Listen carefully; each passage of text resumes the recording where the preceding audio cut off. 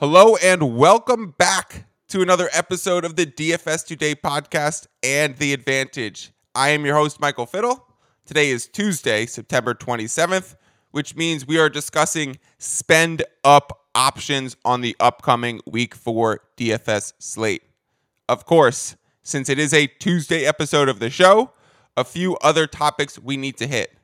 We will be doing a quick Week 3 recap, our weekly Tuesday gambling lesson, a Week 4 look ahead, and then we'll hit the DFS slate and discuss everyone priced over 7K or the top 5 players at each position if we don't have 5 guys above that number. A few reminders before we get started. First, follow me on Twitter at mfiddle14. Second, wherever you are listening to this pod, please drop a written review on Apple Podcasts or Spotify. Again, wherever you're listening.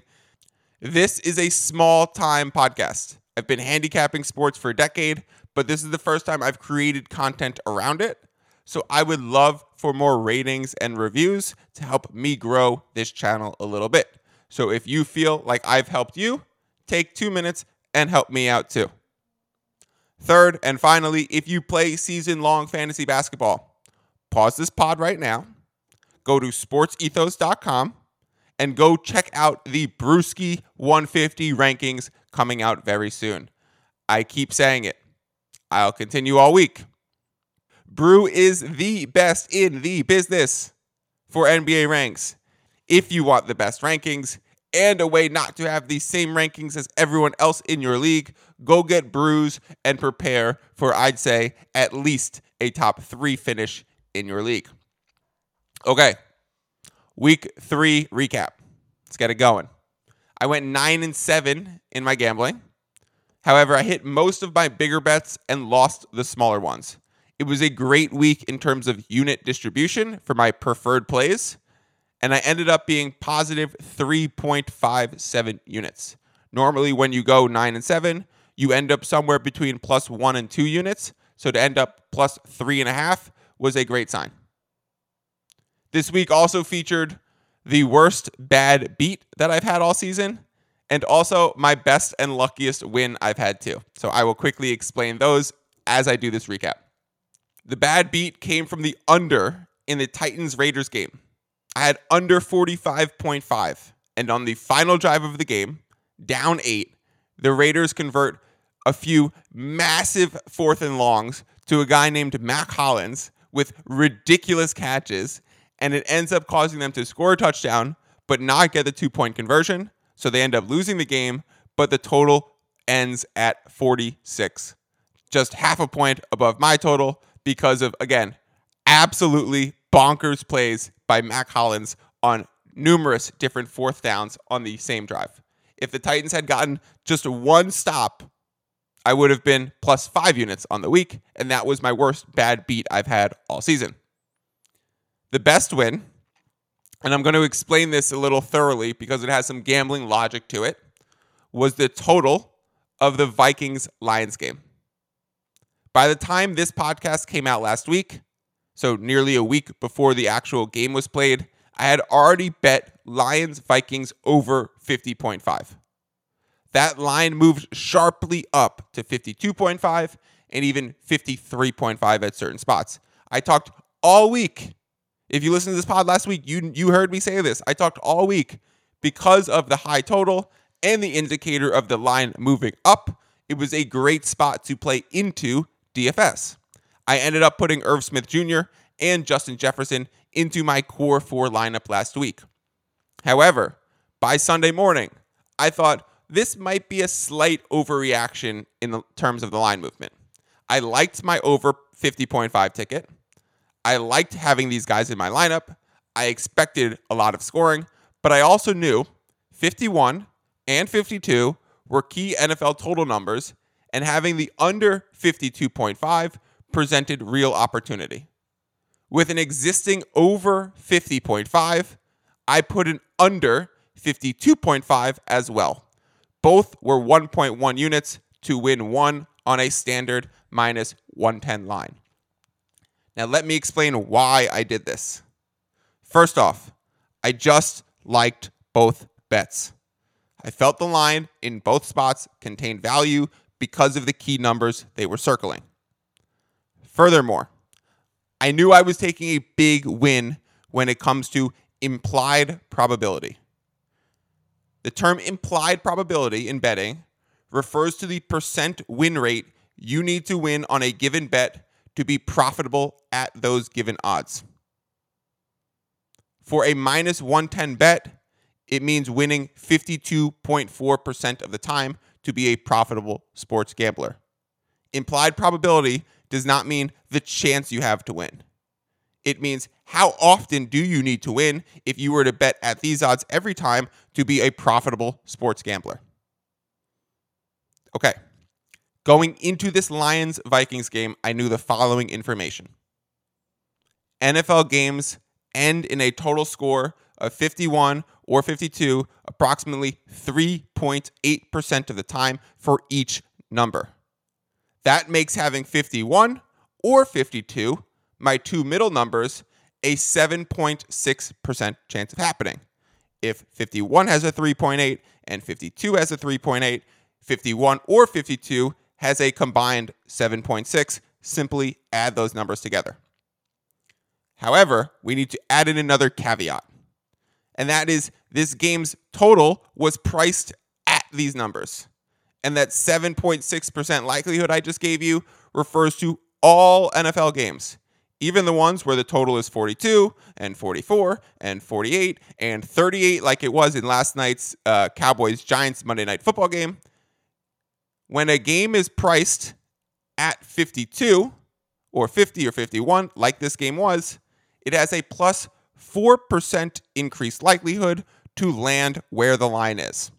So now I take that 7.6% and I add another 4% and I find myself with an 11.6% chance to win the bet that the Lions-Vikings game would finish at 51 or 52 in my middle zone.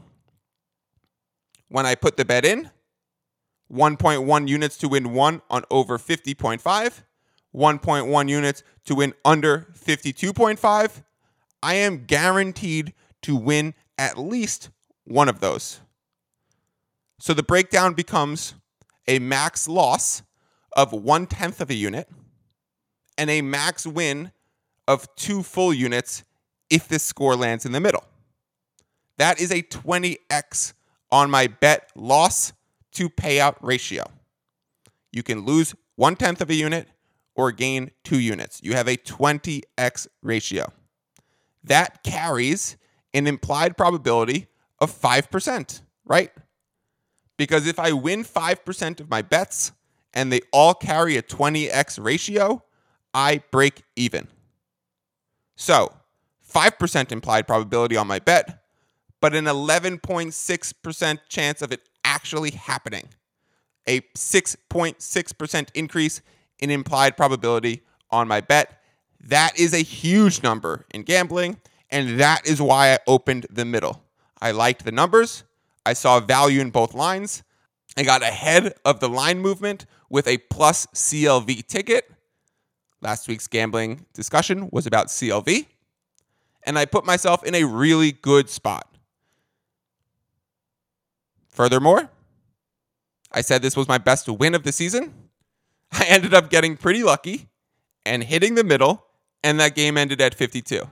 Not only did it hit 52, but the Vikings kicker missed 2 field goals during the game where it would have easily flown over, and it was insane to land where it did, and I took home a small pot of gold. To recap the DFS side for week 3, another week where a player in every single lineup of mine got hurt in the first quarter, and then I'm dead, sight unseen. David Montgomery went down in the first, ended up with 1 point, and then his backup came in, Khalil Herbert, and ended up being the number 1 running back in all of Fantasy Sunday. I mean, come on. Monty was clearly a good choice if he had continued to get the volume and the carries that simply went to his backup after he got hurt. On top of that, the rest of the core did not do too great. Justin Jefferson was atrocious. I mean, like 4.4 points from Justin Jefferson, just not going to do it. Diggs did not pop off, even though the Bills had 400 yards. Irv Smith did not do great either. Overall, it was just not a good showing. I look back and I pinpointed all the right games, but I had all the wrong players. Either way, still a net positive week for me, with a great betting front to cover all of the DFS losses, and we move on to week 4. Okay, topic number 2 is today's Tuesday gambling lesson.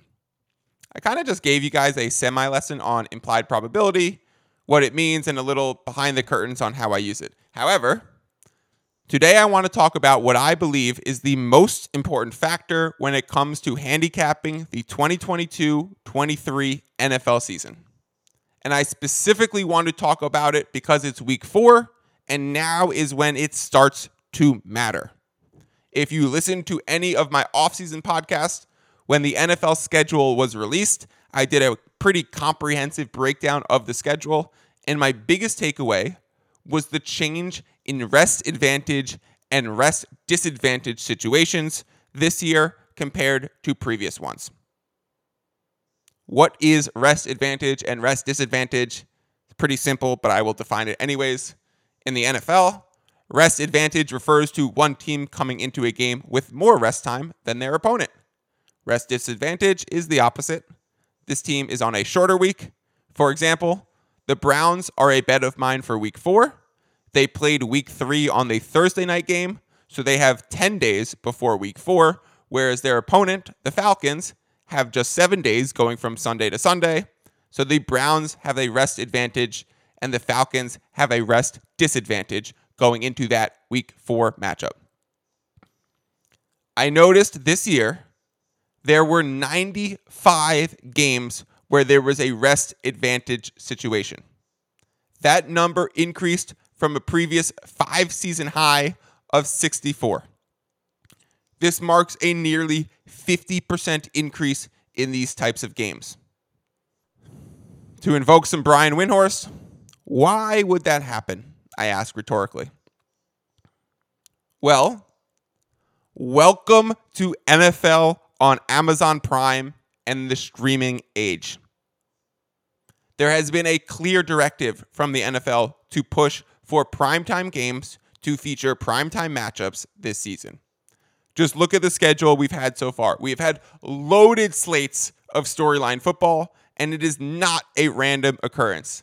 This is intentional to make the games more desirable, to drum up ratings. This is the last year DirecTV has the NFL Sunday Ticket package, and next year the NFL is going to be looking to resell game package rights. They want the ratings to be higher, so they cost more. So the streamers like Apple come in and offer more billions to the NFL for their game rights. It's actually blatantly obvious, and I'm not some criminal mastermind to figure this out. It's been written about a lot and noted publicly by many people. I'm just using it to gamble. In previous years, the NFL schedule makers would try and really minimize rest advantage situations because the stats shows it bears a real impact on the game. This year, it's throw it to the wind, 50% in increase in those games as long as the matchups are good. This also means more travel for these better matchups. So often teams playing in an already rest disadvantaged spot are also playing with harder travel. This is definitely something to bet into. And in previous years, now I'm ranting a little bit, when a team would have a rest advantage situation, they'd find themselves at a disadvantage later. It would more or less even out, and you'd maybe end the season with a +1 or -1 ratio here and there. Not this year. People call Dallas Cowboys America's team, right? You guys think it's random that the Dallas Cowboys have 6 rest advantage games and only 1 rest disadvantage? The New York Jets, second fiddle in the Big Apple, right? Maybe even third because the Bills are a New York team as well. And in the same division as the Jets. The Jets are -4 in these games and play 4 games where they face a team coming off their mini bye, the 10-day rest from a previous week's Thursday night game. And stats show that Thursday to the following Sunday, mini bye, is actually the most advantageous spot for a team because they get extra rest and prep and time while not having enough time, not having a full bye week to go away with their families and travel and whatever. So during the mini bye, like what the Browns have and the Steelers have this week, players stay around the facility, they get extra treatments, they study film just a little bit harder, and they come into the next week strapped and ready to go. So this season, the NFL is emphasizing matchups and throwing rest to the side. That means I am emphasizing rest and in even some spots throwing matchups to the side. I talk about this in week 4 because now we have reached a point where it is the first month of the NFL season, 10 weeks since these players first got to training camp, and the wear and tear is going to start to begin, and the rest advantages and disadvantages are going to start to show. So moving forward, every week I will break down who has a rest plus situation and who has a rest minus game upcoming. It must be accounted for when it comes to both betting and DFS. In week 4, the rest advantage teams are the Browns, Steelers, Chicago Bears, and Washington Commanders, where the rest disadvantage teams are the Falcons, Jets, Giants, and Cowboys. It is not going to be a perfect formula, but I can almost promise you this will hit above the 52.4% threshold needed to be profitable. Do not bet them blindly, but definitely consider it in your handicapping process. Okay. So that concludes this week's gambling lesson. And the summary would be pay attention to last week's schedule in determining your bets for this week. Okay, topic number 3 is a week 4 look ahead and giving you guys my early bets. And we will start this conversation off by piggybacking off the rest advantage situations. The Browns are about to come off their mini bye. They played Thursday, week 3 against the Steelers, and now they have 10 days rest until they play in Atlanta against the Falcons in week 4. They are currently priced around a minus 1.5 or a minus 2.5. I like it wherever you can get this number at minus 3 or less. I love the Browns this week. Not only do they have a great rest spot, but the Falcons just played back-to-back weeks on the West Coast. They played the Rams in LA and then the Seahawks in Seattle.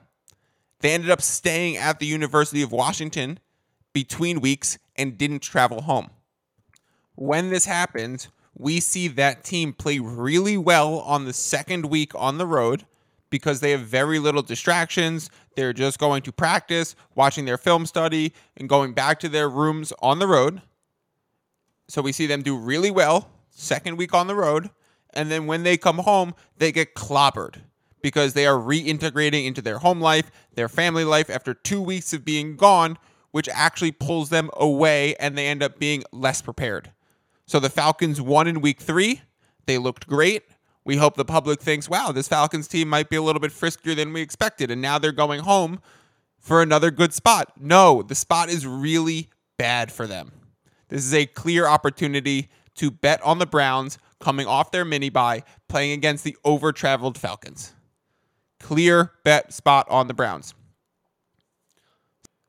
The second bet that I'm on is Lions minus 5.5. Lions are actually a good team because of how well they play in the trenches on the offensive and defensive line. At home against the Seahawks, Lions minus 5.5 is a good bet. I already beat CLV, and I think it's at 6 at most places.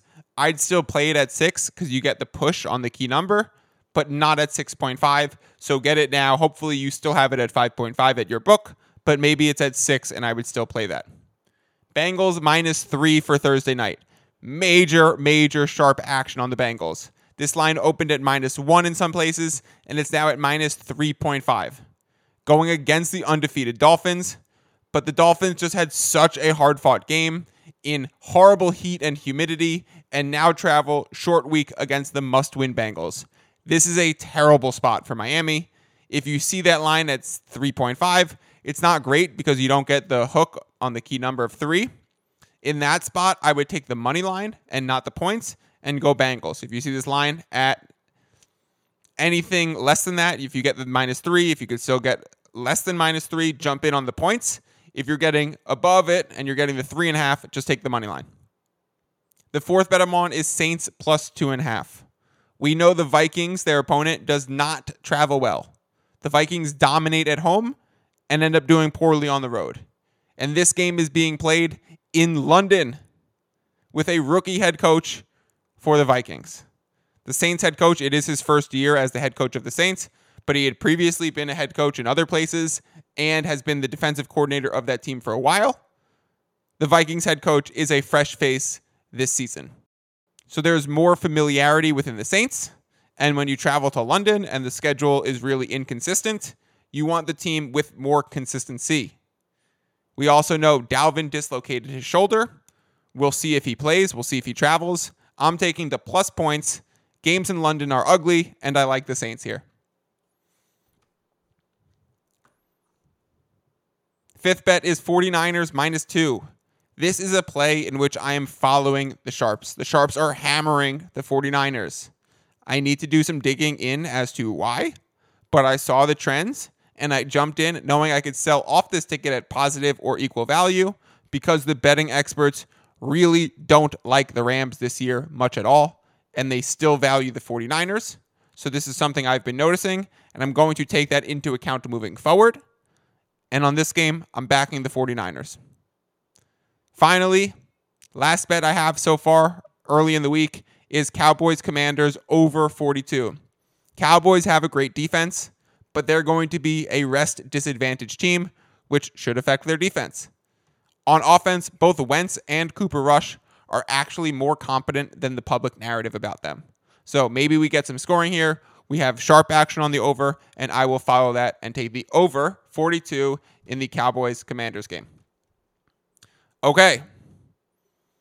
Topic number 4, what you guys are here for. The DFS talk about the Sunday slate and everyone priced above 7K or the top 5 in their position. We are discussing the spend up options for week 4. There are 5 quarterbacks priced over $7,000. They are Josh Allen, Lamar Jackson, Jalen Hurts, Kyler Murray, and Justin Herbert. Josh Allen plays against Lamar. It's Bills versus Ravens. This game opened at a total of 54. It's been bet down to 51, so expecting an under and less scoring, but still a game with one of the most high totals on the board. You can't say anything bad about Josh Allen or Lamar Jackson in a game where the total is north of 50. If you guys want to make any of these guys your quarterback, it is certainly a good choice. Coming in third is Jalen Hurts. Hurts, another great spot for him this week. Probably my favorite choice right now on the board. I just want to timeline us back a few weeks to pre-week 1 when I said Jalen Hurts would be a top 3 option every week at quarterback, and I fucking nailed the Jalen Hurts call. I have him and AJ Brown in my fantasy leagues with all the other Sports Ethos podcasters. I'm in first place. If those standings were a building, they would call me Fiddler on the Roof. Anyways, Hurts game. Eagles-Jaguars. The total is moving north, which I really like. It opened at 47.5. It's now at 48.5. That is a great sign. 48 is a key number. So crossing that threshold means more than a jump from 46.5 to 47.5. We are expecting scoring in this Eagles-Jaguars game. That means I like Jalen Hurts. He is so solid in fantasy. Kyler. I'm out on that Arizona situation right now. Just looks ugly. Not going to play Kyler until they seem to right the ship a little bit. Herbert. I really like Herbert. He puts up monster numbers. He should get Keenan back. Potential get-right spot against the Texans. I'm a little worried about who ends up playing for the Chargers defense and if they could stop the run and keep Justin on the field. I do like Herbert at 7,100 a lot, though. Let's move on to running backs. 8 names: JT, CMC, King Henry, Saquon, Chubby Chubb, Eckler, Aaron Jones, and the Swiffer sweeper DeAndre Swift. Jonathan Taylor. I don't think I'm going to go him this week in a divisional game against another run-heavy team. Colts play the Titans. I'd rather have Derrick Henry from that game. CMC. Sure. Got 25 plus touches last week. I think 25 carries and a few catches. If he gets that volume again and finds the end zone, he's great. Arizona defense is so bad. We have a major sharp action on the Panthers in this game. I like CMC. He might be a guy this week for me. Derrick Henry. Yup. King Henry is an option. 5 catches last week, 130 plus yards, a TD. Like I just said, if I'm choosing someone from that Colts-Titans game, I'd rather have Henry than JT. Saquon. Now his volume is where it should be. We were riding this Saquon train for the first 2 weeks when it was not above 7,500. Remember week 1 when Saquon cost less than Alexander Madison? Like, what the hell was that? So now we have Quan versus one of the worst teams in the NFL, Chicago Bears. I'm absolutely interested. Be advised, though, rest disadvantage for the Giants. It is a one-day rest disadvantage because they played on the Monday night. It is a young superstar athlete in Saquon, so I don't think it impacts him too much, and it won't scare me off him. I do still like Saquon this week. Chubby Chubb. I love the Browns this week. Definitely betting on the Browns this week. But in DraftKings, it's full PPR, and Mr. Chubb does not catch, so I don't really ever play him because you're very reliant on a touchdown. Again, he often delivers those touchdowns, but it's not my favorite spot. Austin Eckler. The question becomes, when have we gone too far in the fade Eckler train? And I'm not really sure the answer to that. But having Eckler cost less than Chubb by week 4 in a full PPR, like I really, really wouldn't have expected that. And I'm not really too sure if that's the right price point. Could Eckler get 18 touches, 2 touchdowns this week, and like 7 or 8 catches? Easily against the Texans. Am I ready to go for it? I'm not really sure. I'm going to let this one marinate, and I'm going to come back to Eckler later in the week on this pod. The Chargers this year, man, really confusing me. Aaron Jones. Nope. I never do it because of A.J. Dillon, and you just never know. It might be an Aaron Jones week. I think it is an Aaron Jones week. I'm hoping it's an Aaron Jones week because I'm playing against A.J. Dillon in my season-long fantasy league. But you just never know which hot hand is going to be the guy for the Packers that day. And if it's A.J. Dillon, he simply keeps Aaron Jones off the field and limits his upside. So I am not spending up for a guy who might be kept off the field if another guy on the team who they really like is just playing well that week. DeAndre Swift. Swiffer Sweeper. He's likely hurt and inactive, so just no. But Jamal Williams, though. We will talk about that on Thursday for sure. A lot of running backs actually to discuss on Thursday. Jamal, Khalil Herbert, Dameon Pierce, Breece Hall, Ramondre, Rashad Penny, just to name a few. Thursday episode might be very running back heavy. Let's move on to wide receivers. We have 7 wide receivers priced over 6K. Diggs, Devontae. Amon-Ra is ranked 3rd. Wow, good for him. Diggs, Devontae, Amon-Ra, A.J. Brown, Pitty Pitt, Michael Pittman, and Mike Williams. The wide receiver conversation is usually an easy one because if you have a star quarterback with a potential star stack wide receiver, then your choice is just obvious. If you go with Josh Allen, you go with Diggs. Otherwise, you probably skip Diggs. Devontae Adams, not this week against Patrick Surtain in Denver. Bad matchup with a corner who is emerging as one of the best shutdown corners in the league. Don't do it. He had DK Metcalf in week 1, held him to like 35 yards. He got injured in week 2. He's going to be playing. He's going to be back. Don't go with Devontae just because the matchup isn't great. Amon-Ra against Seattle, and I'm already on the Lions in terms of bets. Sure, no problem with it whatsoever. As long as he's healthy, because I think he got pulled, like he tweaked his ankle or something on a route. He ended up finishing the rest of the game, but he missed a few snaps. Let's see if that ankle swells up and causes him trouble and if he misses some practice. If he's missing practice, he's not a guy I like to pay into. I often do this show on Tuesdays because we know we want to spend money on healthy players.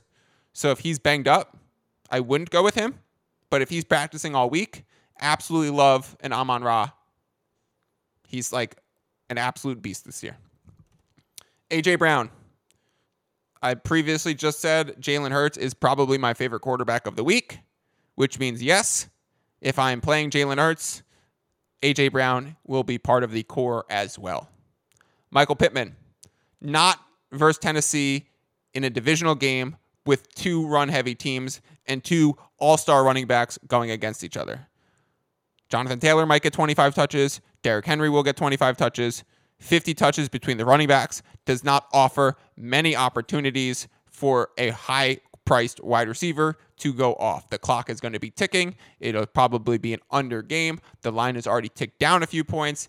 Out on Pittman for this game. I think he is overpriced. I was very surprised to see him up there, and I will be avoiding Michael Pitt.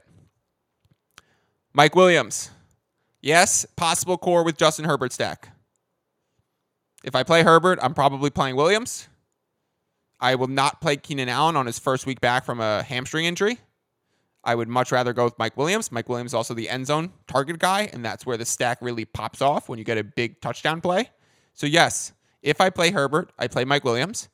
If I'm not playing Herbert, I probably don't play Mike Williams because that means I'm playing Hurts and paying up for A.J. Brown. All right, wide receiver. Like usual, that was pretty easy. For tight end, Mark Andrews is the only one over 7K, and we saw last week as to why that is. This guy is a monster. He had two humongous touchdowns against the Patriots, and now he plays a game versus Buffalo that should be high scoring, and the Bills are potentially down at safety. So sure, I absolutely love Andrews, especially on a Lamar stack at 7,100. Mark Andrews is a guy I like a lot. Darren Waller. No. Go look up the Darren Waller highlights from last week. This man just straight dropped 3 touchdowns. I'm scared Waller might have the yips. He got absolutely clobbered on one of them and then dropped the next ball because he was clearly scared of the oncoming hit, which honestly came anyways, and I legit felt bad and was like, ouch, watching that play. Kyle Pitts. I don't love it because it's a bad spot for Atlanta versus the Browns this week. That's really all I can say about it. Zach Ertz, maybe. Depends how much you like or dislike Kyler right now. Ertz usage is still elite without Hopkins, and he's like a red zone hog.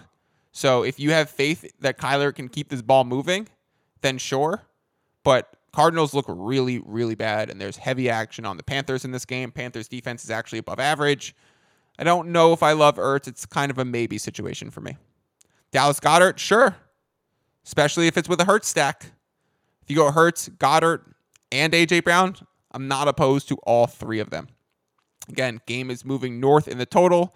It's priced at 48.5. It's a high total comparative to other games. It's a rushing QB who throws a lot. Goddard is a red zone hog. If you want to play Goddard, if you want to play A.J. Brown, if you want to play Hurts, I ain't mad at you. All right, that's the top 5 in every position for position players. Check back on Thursday for value options and an updating betting card information. Follow me on Twitter at mfiddle14. And again, please, please, please drop a written podcast review on whatever platform you are listening to. All right. As always, peace out.